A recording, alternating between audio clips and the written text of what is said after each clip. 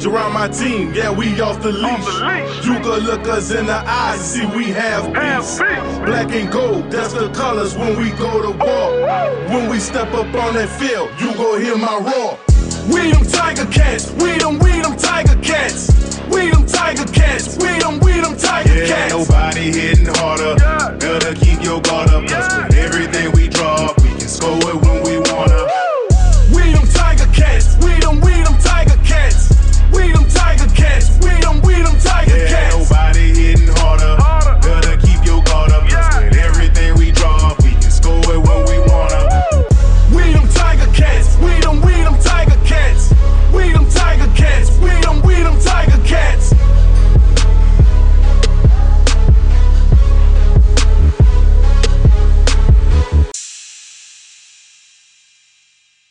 Welcome to Pod Squeeby. I'm Josh Smith. And I'm Mike Graham. Mike, we got a lot to get into this week, as we always do, but we have to start off with what happened on Sunday night. And for those that don't know, I believe this is now the third time in the 34-year history of the show, but The Simpsons, that cultural institution that's been around for over 3 decades, made another CFL reference in their latest episode. For those that didn't see it, the clip shows Homer building some sort of like football field in a corn, like kind of like a Field of Dreams type cornfield and football field in the middle of a cornfield. And he wants to play football, I guess. I watched the clip. I'm sure you watched the clip as well. I'm sure most people listen to watch the clip. Looks like he wants to play football with a bunch of, I'm assuming, dead football players, since that's the gist of what happens in Field of Dreams. And then he builds the field. You know, if you build it, they will come. The players show up, and the ones that emerge from the cornfield, shocking to Homer, they are all wearing red and white and maple leaves on their helmets. And it's because Homer accidentally built a Canadian football field. I think Marge makes some quip about, Homer, why are there two 50-yard lines? And then Homer realizes his mistake. The players start bumbling around, running into each other. Someone mentions a nice rouge or something, and Homer's all despondent. And then Doug Flutie, of all people, rolls up next to him. I'm not sure if it was Doug's actual voice, but Homer calls him Flutie, tells him to Doug Flutie's like, hey, you want to go for a pass or Hail Mary, whatever it is. And Homer tells him to shut up. And I don't know, it's another instance of the Simpsons being on, or the CFL, that is, being on The Simpsons. Famously, obviously, the draft episode that everyone brings up almost every year, either on the anniversary of that episode airing, or, of course, when the CFL draft is about to approach. Everyone always puts out the picture of the two commentators with the CFL draft behind them. So, Mike, and I say this with all the love in my heart, you can get a little defensive when shots are taken at the CFL. This wasn't exactly putting the CFL and their players in a great light. What was your reaction when you saw the clip, though? Well, it's my reaction to, The Simpsons of the last 20 years. Slightly humorous, but not really. Yeah. I mean, The Simpsons were great back in the day.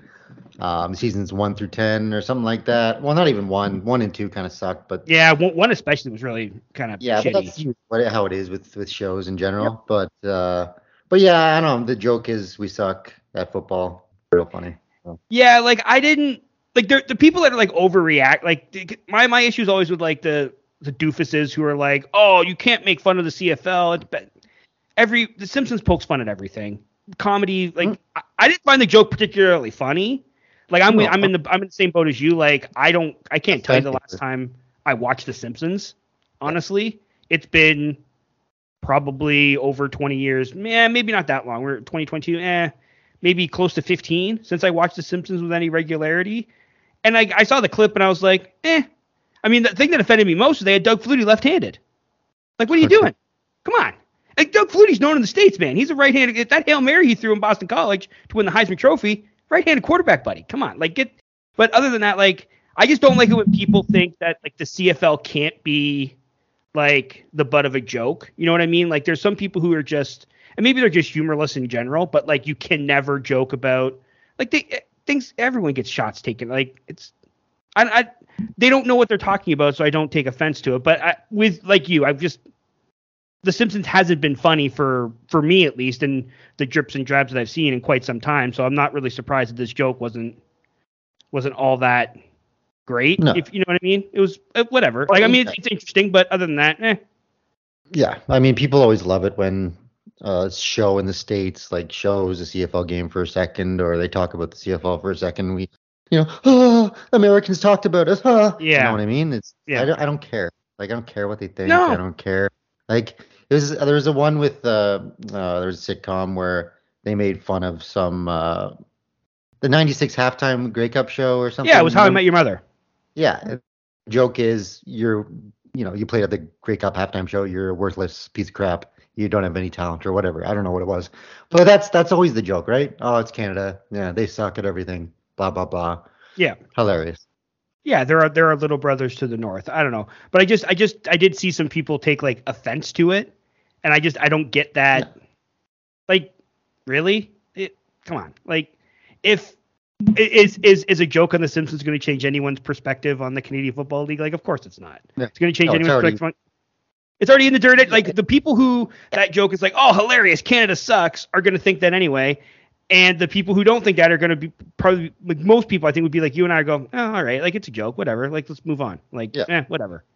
They mentioned Doug Flutie. Not something that not something I'm going to lose sleep over, but it is what it is. And I guess the most humorous thing about it was the 250-yard line comment by Marge, which you chuckle a little bit.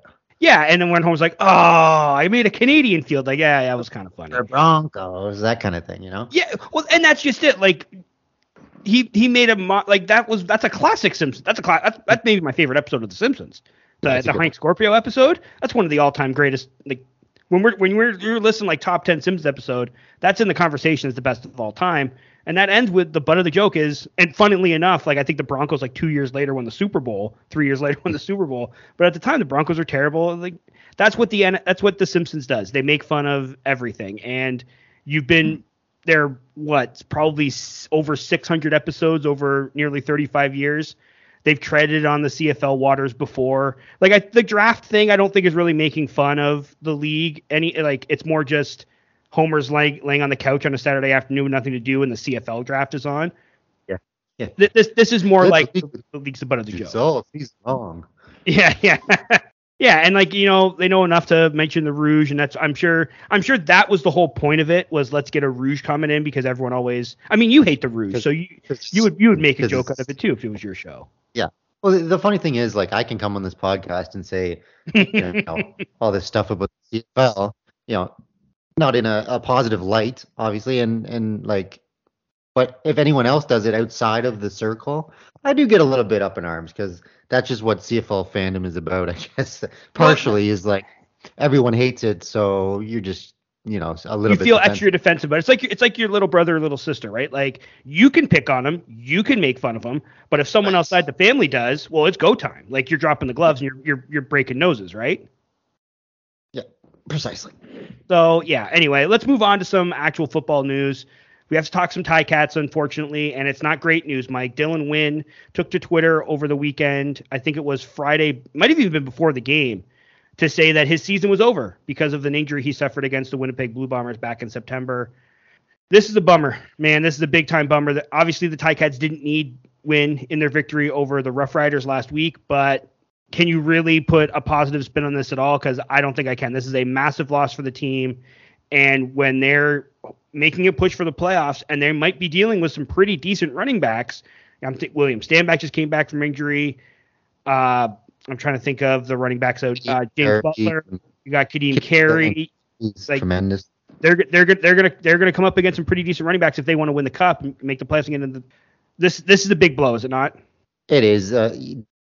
Like you said, the Tiger Cats have been, if not the best run defense in the league, then near it for the last 2 seasons. And I'm sure a big reason for that is Dylan Wynn in the middle, bringing that intensity every single snap. And it's not like we have nobodies in the middle. We still have Mickey Johnson and Ted Laurent and some younger guys that could probably do the job. But it's a hole. It really is in that middle of that line. I mean, Dylan Wynn brings so much to the team. In a leadership standpoint and just intensity standpoint on the field, even outside of the running game, he's a guy that can get sacks in the interior of that defensive line. So yeah, it's a tough blow. No, and you mentioned there will be guys that will fill his role, and that's what they're here for. But there's a big difference between rotating in Micah Johnson, Dylan Wynn, and Ted Laurent versus Micah Johnson, Ted Laurent, and insert name here. You know what I mean? Like, there's a no offense to anyone who will fill these shoes. I'm assuming Teddy now takes the start. He was starting the last 2 weeks. I'm assuming that'll be the way going forward. That actually gets Malik Carney onto the field, so that puts Mason Bennett into a backup role. I think that might even make the defensive line stronger, having Carney as the other end opposite Julian Hauser. But you can't look at this in any way but a negative. And if this team does go on a run or hopes to go on a run to make the playoffs, you needed 98 there to really sort of set the tone for this team. He's become, especially in Simone's absence, kind of that leader on defense. You know what I mean? Like you mentioned his intensity. Like you see some of these videos that the team posts ahead of the game or just some stuff you see on social media. Man, that dude is intense. Like it seems that the second he puts on the shoulder pads and steps on the field, he becomes a completely different person because you see him in any sort of like off the field thing. And he's one of the sweetest, most gentle, nicest guys you'll ever meet. Then you see him on the field and he's an absolute terror. That's going to be missed. That ruggedness, that veracity, you're going to miss that. Now the team is Simone practiced all last week.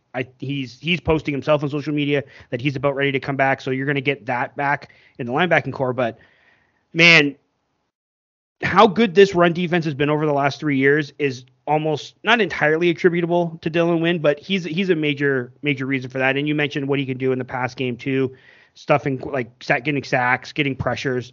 This is a really big blow to this team. And I know it sounds ridiculous talking about Grey Cup hopes for a 5-10 team, but I mean, they're still in the hunt for the playoffs. And I mean, if we're being honest, probably do make the playoffs this year. Losing a guy like Dylan Wynn on the eve of this, what's becoming their most important stretch of the season, that hurts. That hurts a lot. Yeah, it does. And it's, the defensive line on the interior was one of the stronger points of this team. But, you gotta be worried about the defensive ends, able to bring that pressure down the stretch of games that we need to win because we need to have those guys do that. And I know that we got, 7 sacks on the Riders last week, but that doesn't really count. Yeah. To me, it's like you're not going to get that pressure on other teams that are, playoff teams. And Saskatchewan may be a playoff team, but we'll see what happens here. But yeah, it's going to be like Hauser and Carney need to get the pressure off the edge even more so now. With Dylan Wynn being. You're going through Montreal, you're going through Toronto to get to the Cup, right?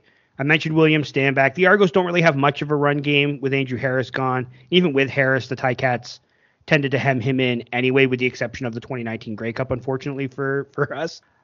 But it's also about getting after the quarterback, and you have a couple like McLeod Bethel-Thompson tends to hold the ball a little too long.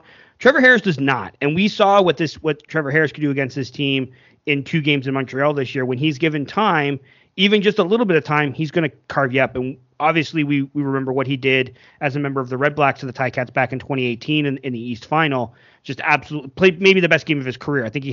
I know he had 6 touchdown passes. I think he had like 2, 3, or 4 incompletions. Like, just absolutely ripped him apart.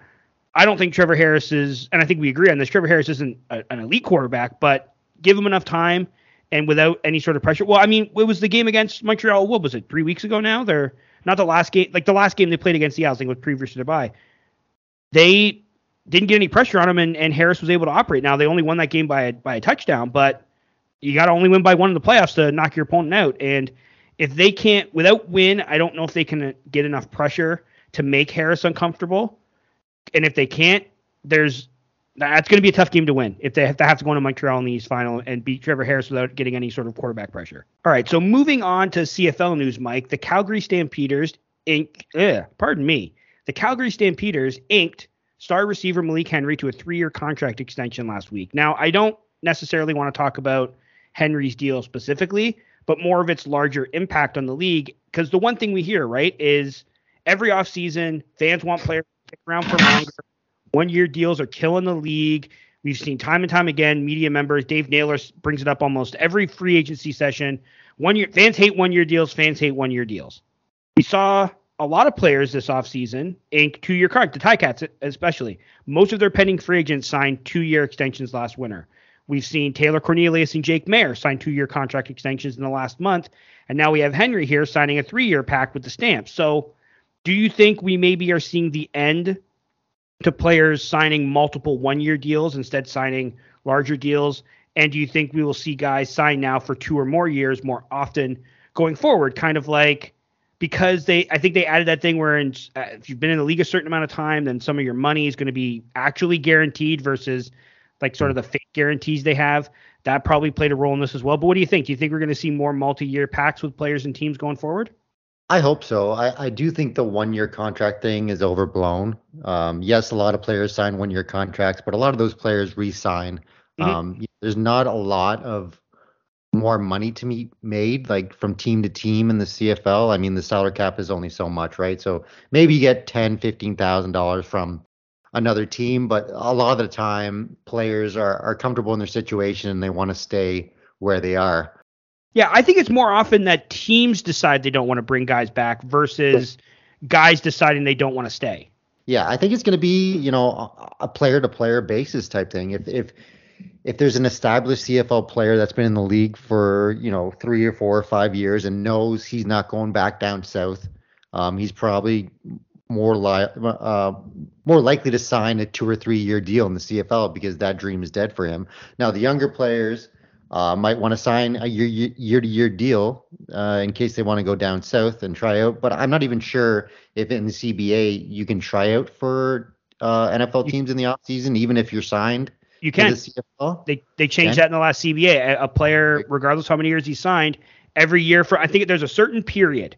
It's like December to early February or something where guys can work out for NFL teams regardless of their CFL contract status. So all that means if they went to the NFL, if they came back, they'd have to honor their remaining years on their deal.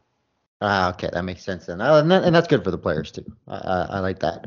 So I hope like star players sign 2 or 3 year contracts because it's just good for the league to have players on the same team for a certain amount of years and let the fans get to know them better and maybe buy their jersey or their t-shirt jersey or whatever. So I'm hoping that this is more people start signing 2 or 3 year contracts, but we'll see how it goes.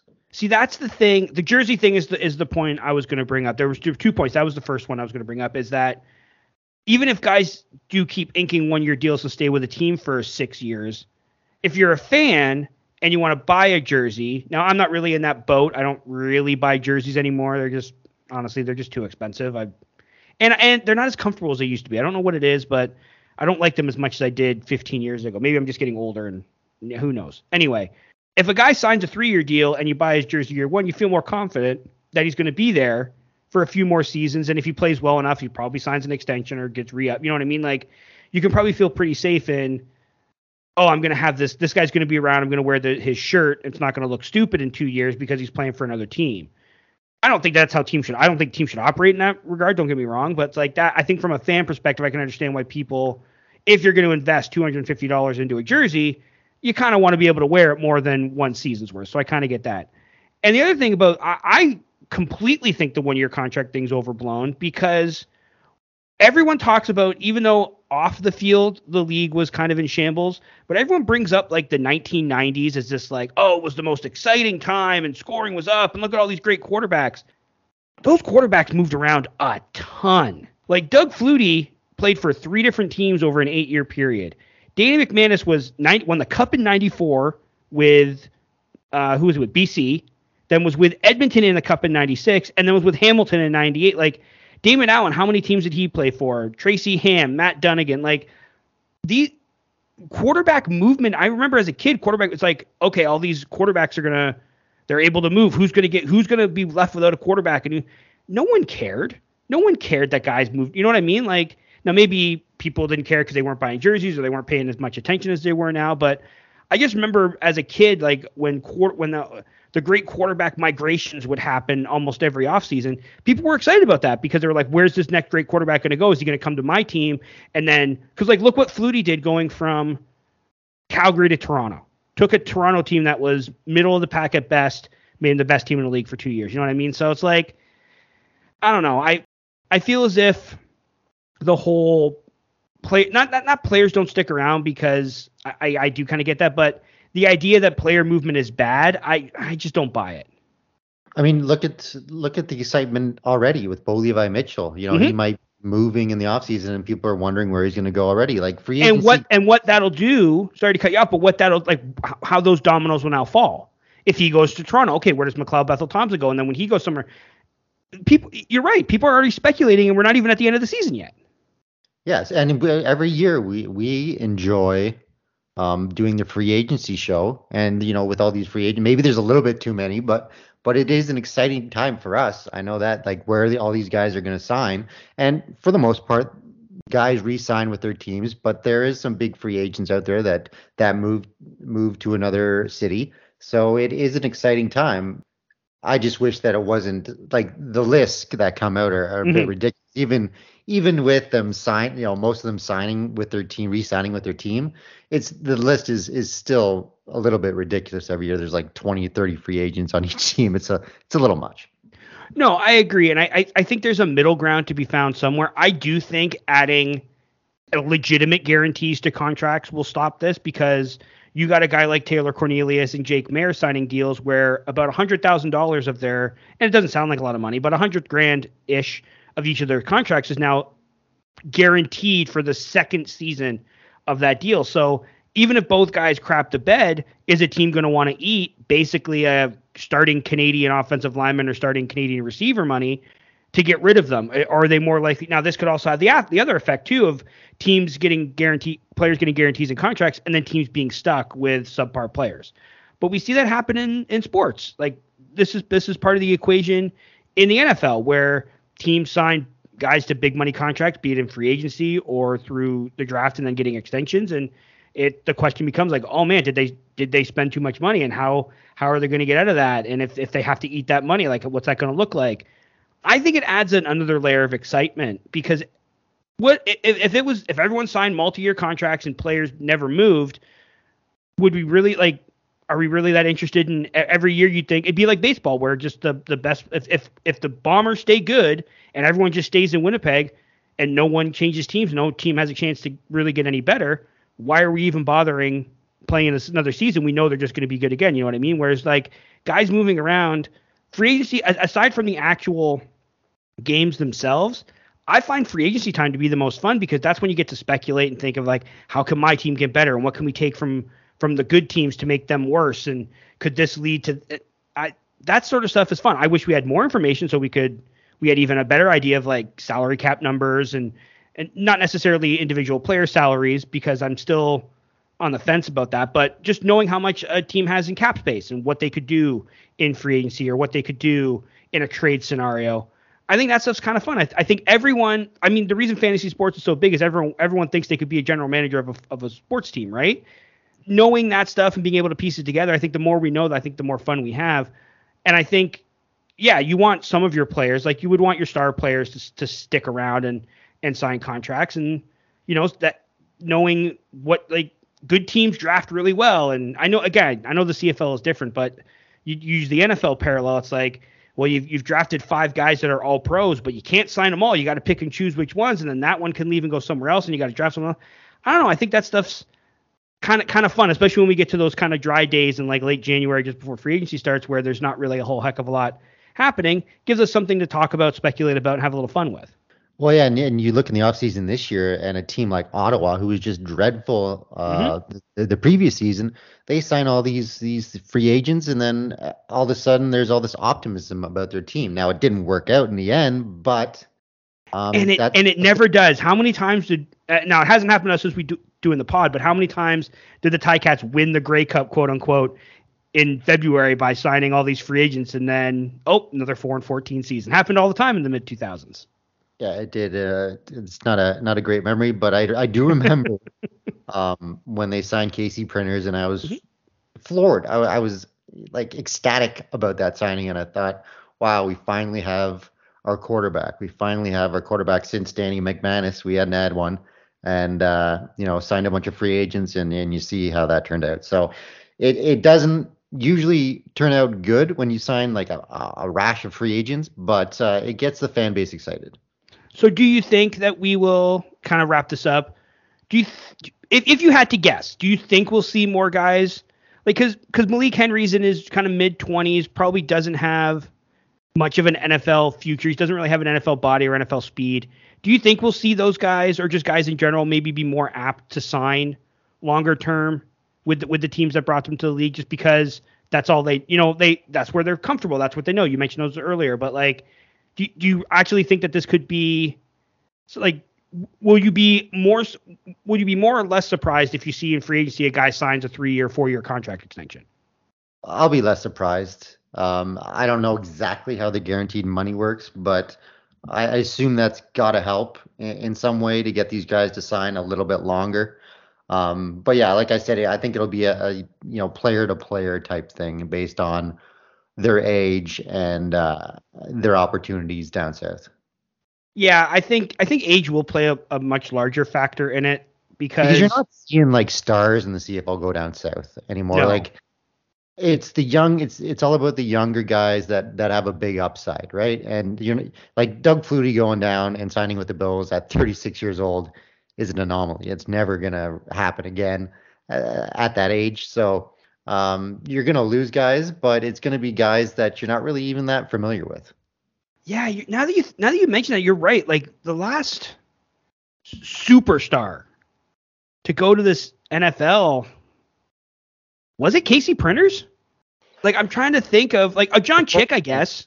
Oh, Levi Mitchell went down there, didn't he? He did, but he never signed. He came back. He never actually played in the NFL. He didn't sign with anybody. Remember, he went down and went to Minnesota and was like, "I'm here to beat Kirk Cousins for the job." And they're like, "Whoa, whoa, whoa, whoa, whoa! That's not what." Camp, was he? Was he? Did he go to training camp or was he just like he never went. Right. I think I if I recall correctly, he worked out for like 10 teams. I think Jacksonville was on there, Denver, Minnesota, and no, he never signed. He went down there. He acted his arrogant self, and I don't mean that negatively, but you know what I mean. Like I remember the thing where he went, "I'm going to Minnesota. I'm here to beat him out for the starting job," and they're like, "No, you're not. We can't have that." And then ended up just signing back with the Stamps. Like, I guess Alex Singleton maybe. Right. But but even he's a fringe NFL player, but he's made his mark down there. So yeah, I guess maybe he has been. But like was Alex Singleton like a superstar, or was he was great? Don't get me wrong. But I think there was also the he's Canadian, quote unquote, because he's not really Canadian, but he's Canadian sort of thing. But like when I think superstar, I think of like face of the league type guys, and I can't think of anyone like you mentioned. Flutie, Ricky Ray went down with the Jets. Henry Burris went down to Chicago Bears, I think, started a couple games for them, and then Printers went down with Kansas City. But I can't think of anyone. Alex Singleton's really the only one, and maybe like John Chick, like I said, because he was pretty darn good in Saskatchewan, and then he went down. I think he played for Indianapolis and Jacksonville for a couple of years before he then came back up to Saskatchewan, and then obviously came to Hamilton. But yeah, now that you mentioned like you don't really see the star players go anymore, it's like you don't really see the star players go anymore. Like we haven't lost a big name quarterback to the NFL in forever. You know what I mean? Yeah, and the next one that's supposed to be that guy is Nathan Rourke, but I don't know what the status of that is anymore with his injuries. So. It's always exciting when, like, I was excited when Flutie went down to the States. I even cheered for the Bills for a short time, but yeah, it's been a very long time since a CFL star has went down to the States and really made an impact. Maybe Cam Wake was the last one that really, he was an all-star. He was a Pro Bowl player, borderline Hall of Fame. I don't think he'll be in the Hall of Fame, but he's pretty darn close. He's pretty darn close. You can make the argument. So. It just doesn't really happen that often anymore.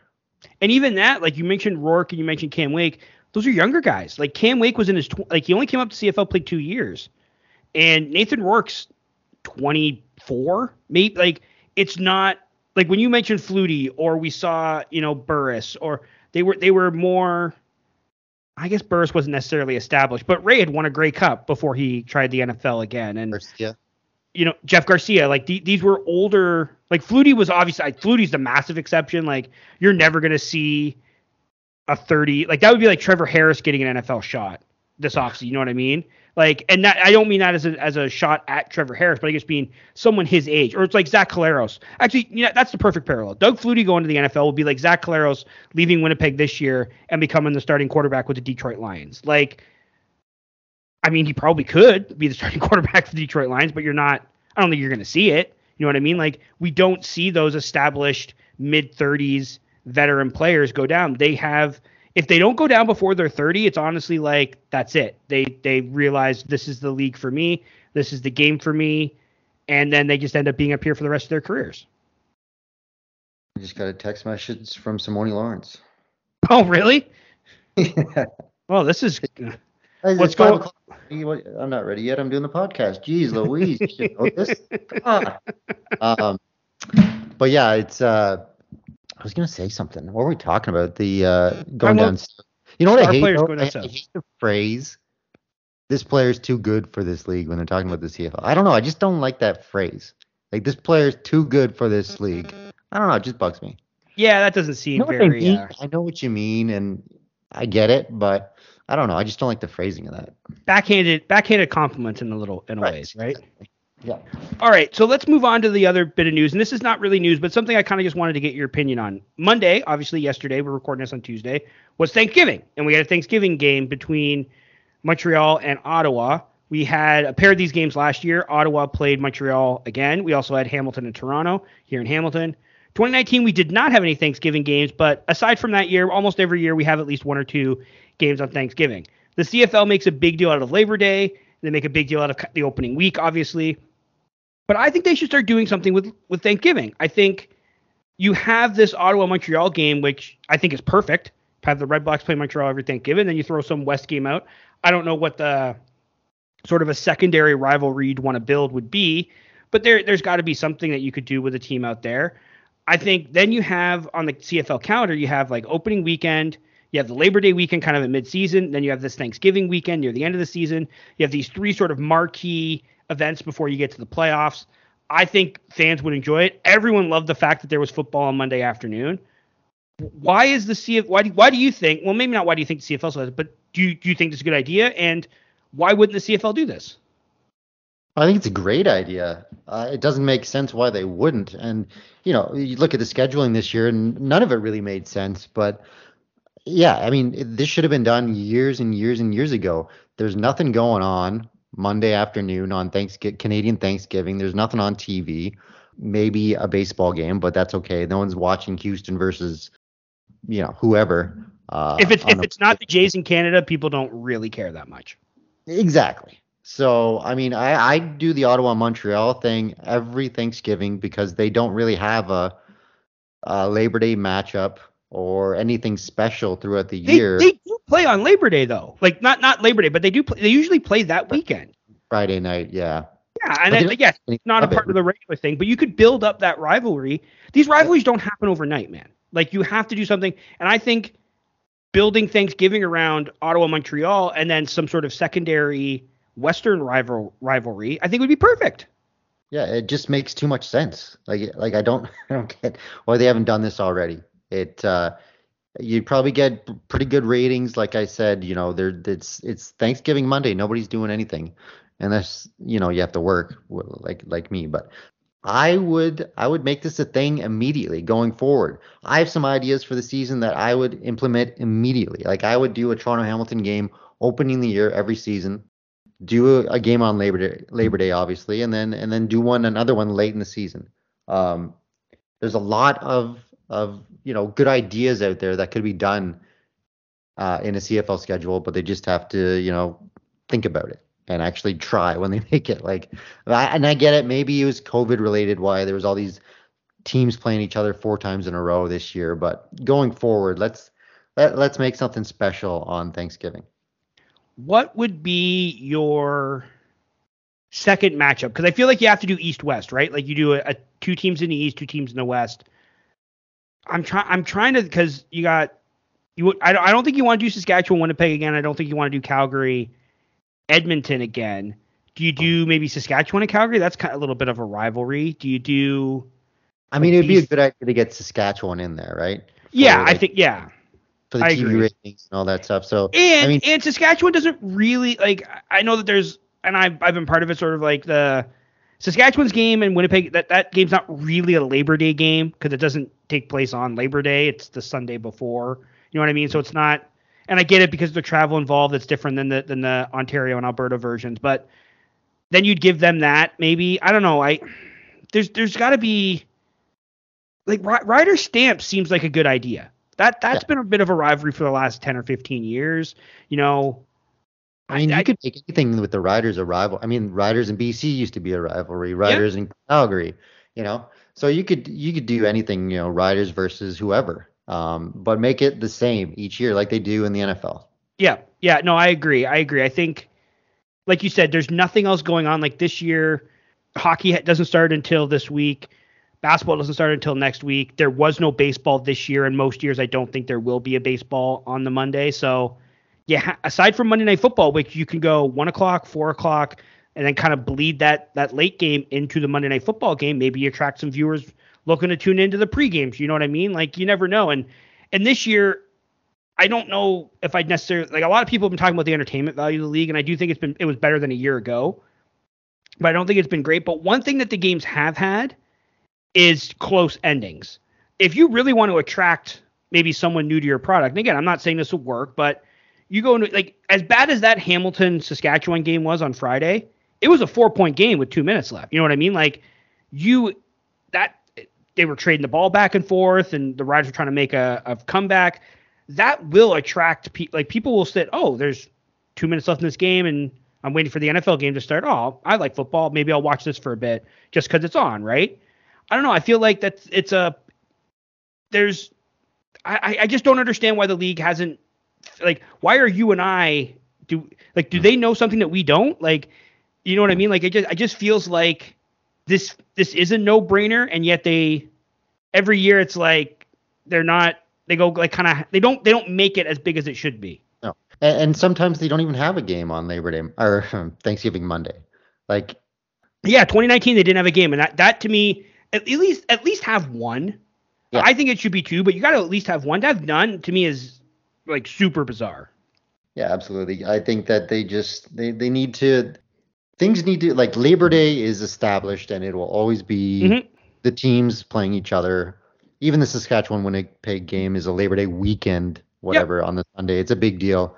And it didn't used to be a huge deal when I was growing up, or I didn't even know it. Same here. I was going to mention that because they always mention it's like these 3 rivalries, and growing up it was always Ticats, Argos, Stamps, Edmonton. Like, I don't remember Winnipeg and Saskatchewan being a big deal. Now, games weren't broadcast all the time and all that sorts of stuff, but I never remember that being a really big deal. Yeah, maybe that game wasn't even on TV like back in the day. I don't. You know what I remember that game being a big deal? When Troy Westwood made his banjo picking hit comp. Like, that's when I remember that rivalry kind of took hold. Now, maybe that also coincided with TSN airing more games, you know what I mean? But growing up, I don't remember Riders Bombers being that big a deal. No, I don't even remember it being a thing on that weekend. Like, to me, it was always Monday was Ticats, Argos, Edmonton, Calgary, and then that was it. And then the rest was just, I didn't even notice, to be honest with you. But, I was a younger person at that time. But yeah, it's a good thing that we have it now, because the more rivalries, the better. But yeah, back in the day, it was always just the Labor Day Monday games. Yeah, and that's a pretty, like, Winnipeg and Saskatchewan is, now that we see it all the time, it's a pretty darn intense rivalry. So it makes sense. But yeah, I remember the same thing when it kind of sprung up as like, oh, it's this great rivalry. I was like, I don't remember this as a kid. Now, Winnipeg bounced back and forth between the East and West when we were younger. There was American expansion. The big thing I think was all the games weren't broadcast. Like, the CBC would show games, maybe 1 or 2. TSM would show a handful, and then like that's the crazy part. Of, like, back in the day, sorry to interrupt you there. Nope. I'm trying to think of, like, back in the day, did TSN only show a Friday night game? Because I remember CBC didn't even pick up the games until Labor Day. Yeah, I think they might not have. They might have only showed, because I remember in the 99 Cup winning year, the Ticats were playing someone, and I listened in my backyard on the radio because the game wasn't on television. Like, I remember, like, and maybe that's why CFL fans are still so tied to, like, radio broadcast crews. Because, like, have you noticed that like, no one else, like, maybe baseball fans a little bit, but you don't really hear a lot of other sports fandoms talk about how much they adore their, like, local radio play-by-play guys. But CFL fans love themselves some AM radio game broadcasts.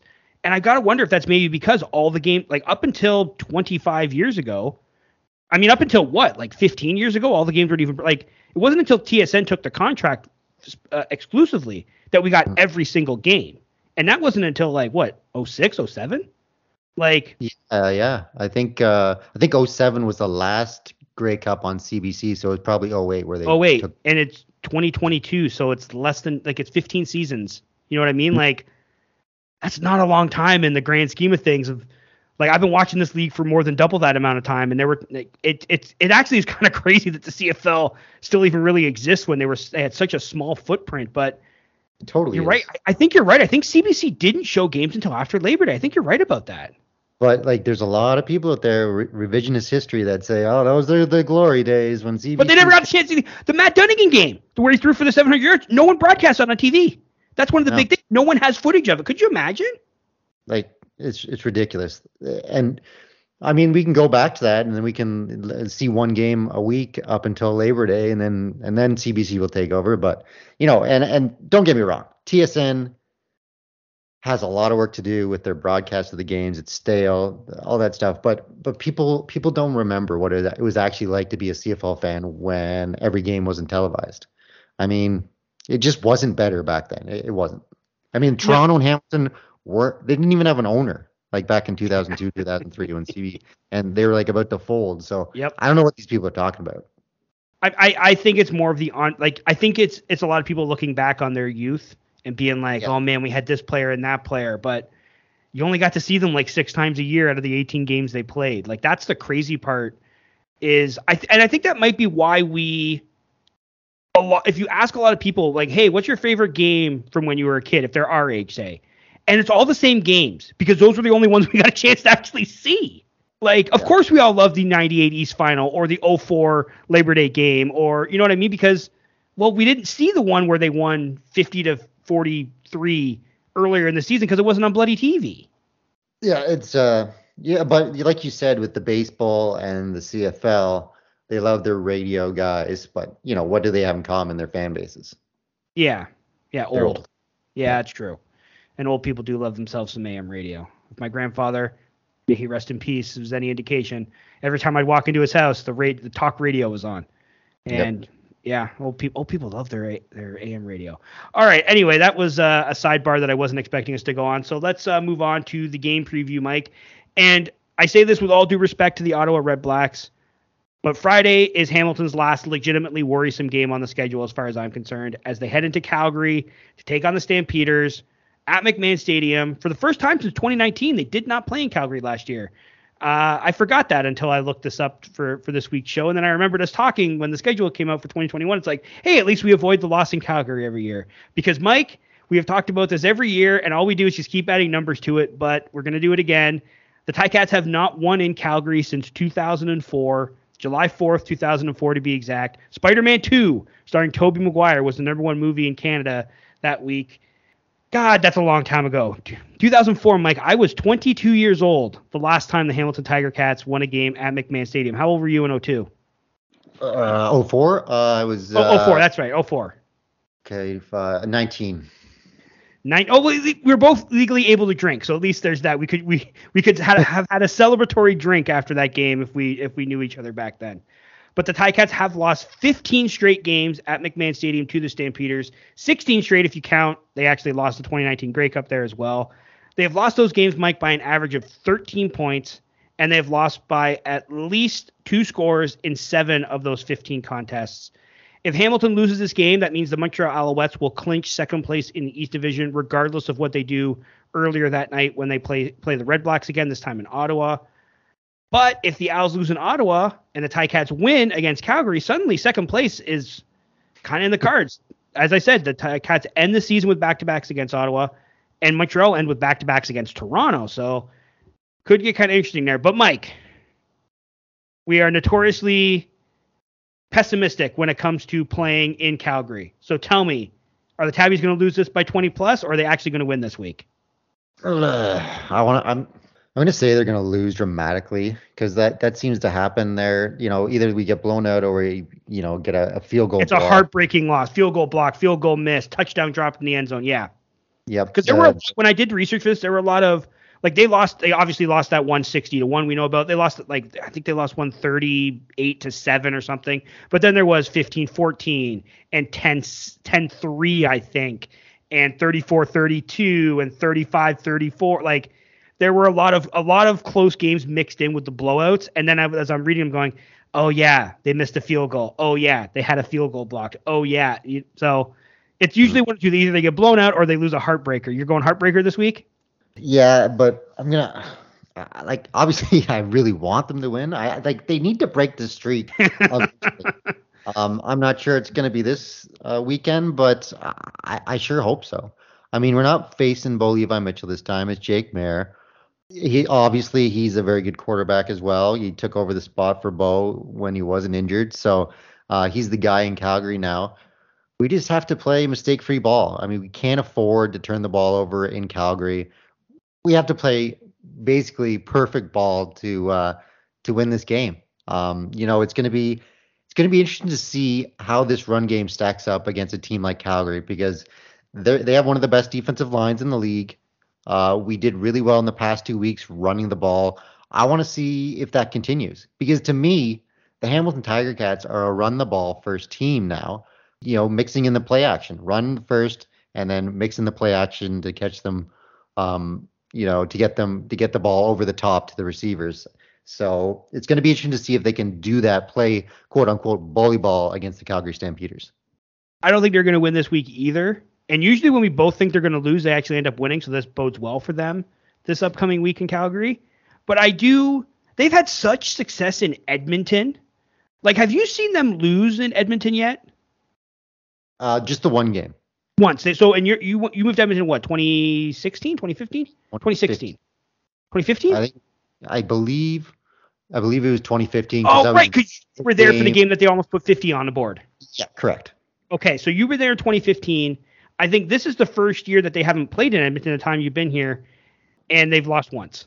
So they it's not as if Alberta's some big bugaboo that they can't get across. It's just this. Now, obviously, the Stamps being excellent has a lot to do with that. This is the most well-run franchise in this. Like, they've been in the playoffs every year since the last year the Ticats beat them was the last year the Stamps didn't make the playoffs. So, I mean, that should tell you everything you need to know about how good Calgary's been. Year?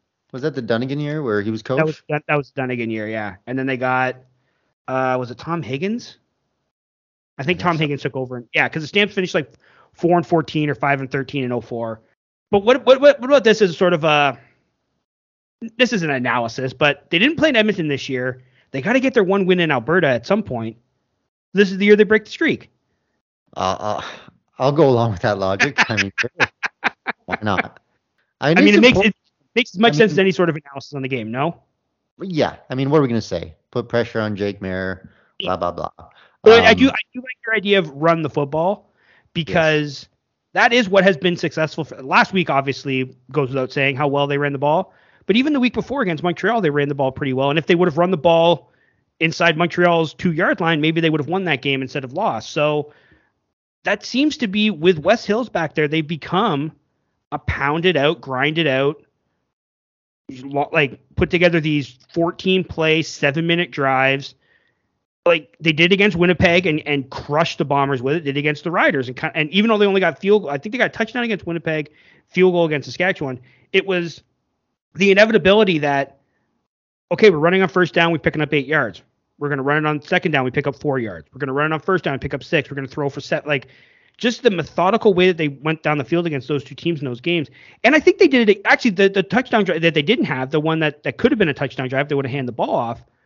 That was a 100-yard drive. They went from their own 2 to Montreal's 2. Like, this team has shown an ability at least once a game over the past month to take the ball at some point and just eat half a quarter.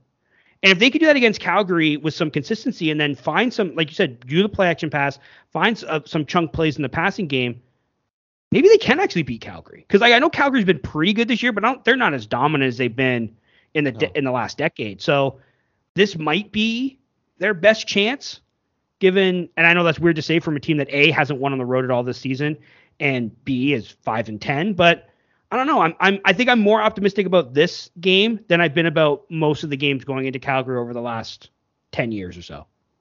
I mean, I know it was at home, but if we can put a whooping on Winnipeg like we did, we can beat anyone on any given day. I mean, it's just... Well, and don't forget the game against Calgary at the start of the year. They were kicking the tail off them until they completely collapsed in the second half. So it's not as if the Stamps the Ticats haven't had success against Calgary. They just haven't got the wins, but they've played them in. Like, I mean, I think they beat Calgary and Hamilton the last 2 times they played before this year. But I mean, they can play with this team. It's just a matter of. I think your biggest point is don't turn the ball over. You don't turn the ball over, they're gonna be at least be in the game. And aside from last week in Saskatchewan, that's been the case. They don't turn the ball over, they win. Yep. Pound the rock. Don't turn the ball over. Don't allow Kadeem Carey to run all over you, because he is one of the best running backs in the league. Yeah, very dangerous. So, take him away, make them pass the ball, which they usually do with every single team. No one can really run the ball on the Tiger Cats. Maybe it's different now with Dylan Wynn out of the equation, but we'll see this week because the Stamps are going to run with Carey. They're going to give him his touches. They're going to. So if we can stuff him, if we don't turn the ball over, if we can run the ball like we have been running the ball in the last 2 to 3 games, we have a shot. We will have a shot. I'm not saying they're going to win it, but I think that it will be close. I don't foresee any type of blowouts or anything like that. I don't foresee the Tiger Cats showing up flat to this game. It's an important game for both teams, so I think we're going to see a slugfest. All right. I kind of like where that's going. I too don't think either team's going to come out here and mail it in. I think the Stamps now, with BC's loss last week, have eyes on second place. And I think even if Hamilton loses this game, we know if they win their last 2 against the Red Blacks, even if they win Calgary goes against the Riders, I think Calgary, even if they might not have a lot to play for, will probably want to take the Riders out just because of that rivalry that has been around for the last little bit that we talked about earlier. If the Ticats win this game, I think I would feel comfortable coming on the show and saying they're going to make the playoffs. If they lose this game, I'm a little less comfortable doing that, but I still think that it can happen. But I do think we're going to get a pretty good game between these 2 teams which is weird to think because I think Calgary's 10-5, Hamilton's 5-10, and I feel like they're a little closer than maybe their record suggests, especially recently. Like, Calgary hasn't played overly great. I mean, they beat the pants off the Argos, but Toronto's had that season where one week they look great and the next week, I mean, they've had it in games where one half they look terrible and the next half they look fantastic, right? So maybe the hardest team in the league to pin right now is Toronto. But I don't know. This like I said, I feel more optimistic going into this game than I think I have in any game between these 2 teams, and maybe 2019 aside, every other game since maybe 2011, that I really feel like they could actually go in there and get this win. But we'll see. If the misery at McMahon continues, I won't be surprised either. No, I'm with you there. It's just it'll be good for the standings, obviously. And it'll just be good for the morale of this team, beating a strong team like Calgary. If they beat them, then we'll have wins over Winnipeg and Calgary in the last month and a half or so. So that's confidence boosting to the team as well. For sure. All right, that was Potsky Weaver for this week. I'm Josh Smith. And I'm Mike Graham. Eat 'em raw. Eat 'em raw.